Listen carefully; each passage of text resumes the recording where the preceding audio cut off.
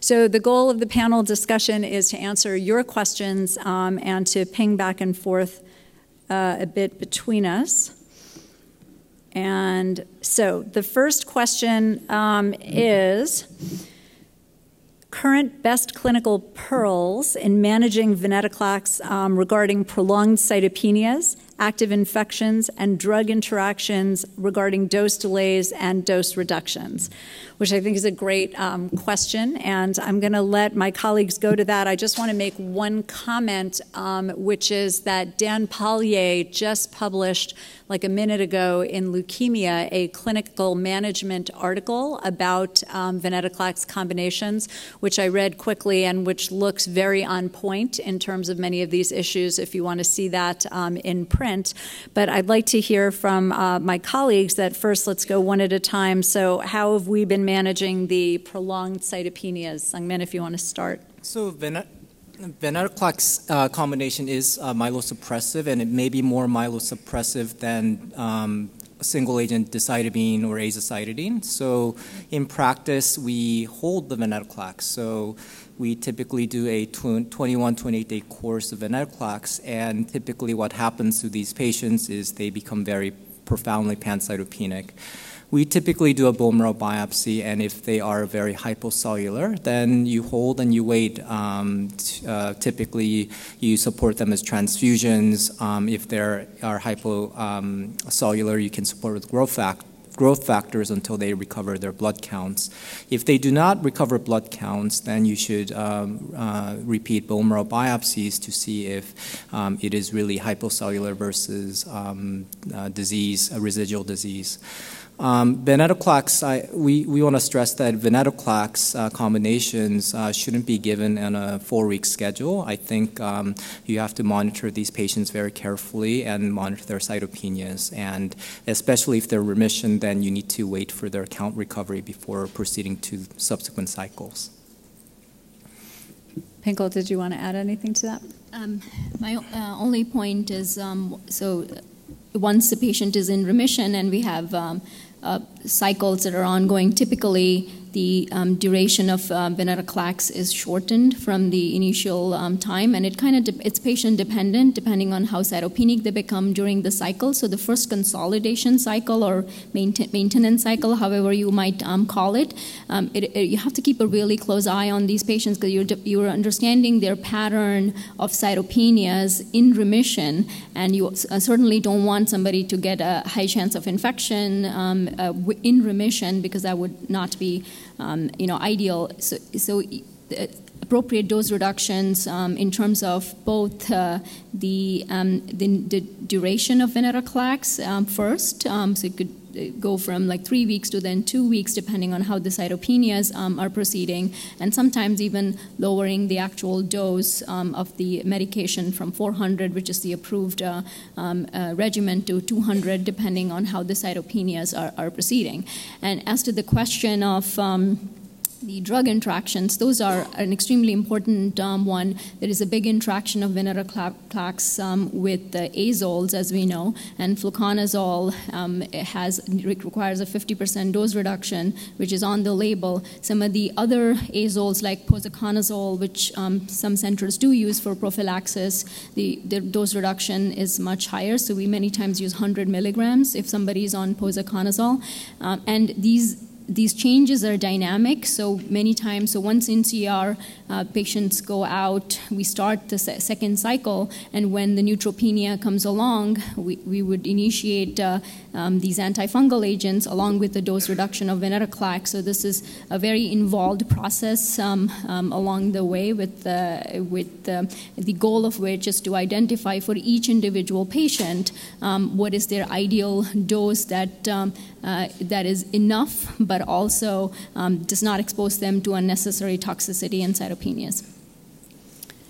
I would summarize by saying it's very different, should be very different viewing a patient before remission and after remission. So in general, the world has moved to somewhere around 21 to 28 doses consecutively of venetoclax for remission induction.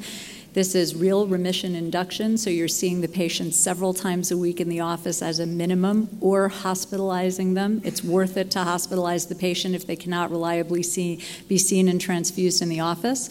During the neutropenic period, you're going to carefully follow the dosing guidelines with azole antifungals, although there's controversy as to the use of them. Most AML doctors do use the antifungals and dose reduce the venetoclax. Once your marrow is better, however, the last thing you want to do is hurt somebody in remission. And I do see lots of patients being referred in who are on their 60th day of venetoclax with no dose interruption and with terrible cytopenias. So you want to get them into the remission, tolerating the cytopenias for that period of time, allow them to recover, use growth factor support if you need to, and then subsequently, as both of my colleagues were saying, you really want to touch feel a little bit how many days of venetoclax will be tolerated in subsequent cycles. And we've seen 7, 10, 14, and this becomes anecdotal and not data-driven. Let me move on to some other questions. One is, I'll answer quickly, if a patient has an inversion 16 and a FLT3, what trumps? Yeah, I was told not to say Trump at all during the conference, so that I didn't. So the concept there is that is a reasonably frequent pairing, and in general, we have been treating the core binding factor as the driver of the disease and using a gemtuzumab-based induction without adding in a FLT3 inhibitor in addition to that. So it hasn't really been tested whether or not you can do the combination, for example, of 7+3 plus midostaurin plus gemtuzumab, although people have tried it anecdotally. We feel that the core binding factor drives or trumps the FLT3 mutation, and those patients also are typically not recommended for allotransplant in first remission, even though they have a FLT3 mutation. It should be noted that a lot of those FLT3 mutations are actually TKDs. Now, next question is, what do I think about post-transplant? What do we think about post-transplant maintenance in FLT3 patients? Sorafenib, midostaurin, gilteritinib. Sangmin, you want to take that one? I think there may be some benefit, but I think there's clinical trials ongoing. There are several FLT3 inhibitors post-transplant, crenolanib, and newer agents that are currently ongoing. So I think I don't think it's necessarily standard due to added toxicities with FLT3 inhibitors, but there may be data forthcoming regarding maintenance with FLT3 inhibitors.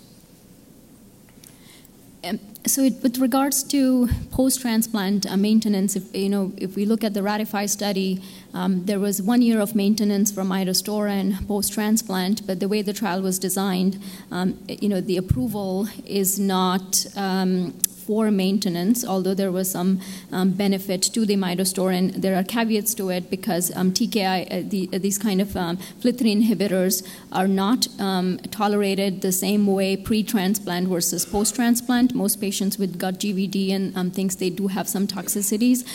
So in patients, in selected patients, that is a valid concept to do FLT3 maintenance. There are data on sorafenib maintenance that were recently published, where the sorafenib maintenance appeared to improve, relapse-free survival post-transplant.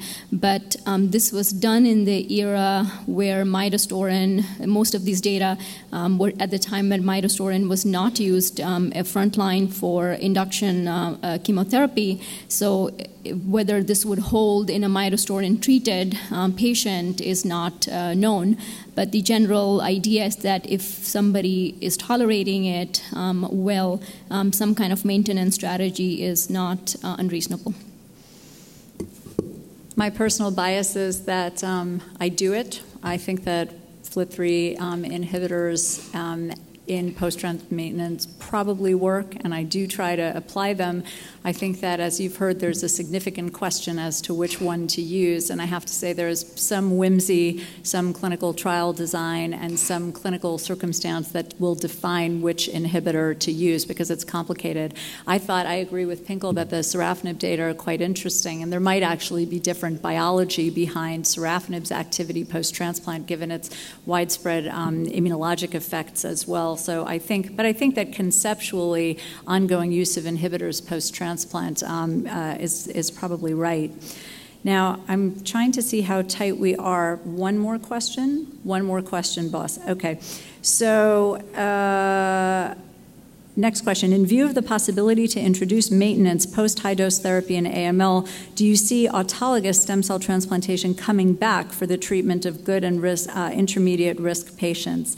So I'll answer that one quickly. So I suspect actually that the author of the question may also have read the newly published paper from Jemima, which involves a randomization to autologous transplant for patients who are MRD negative with newly diagnosed disease. So I will hold you in suspense as to my answer because I'm actually going to present a slide on that shortly in the AML-MRD discussion. But I think that conceptually, post-remission therapy is actually going to be a huge discussion, and I look forward to having options for defined subgroups of patients to offer them that they don't have to go on to a stem cell transplant. And Dr. Van Vezien, who is our transplanter, is not here yet, so I can say that quickly.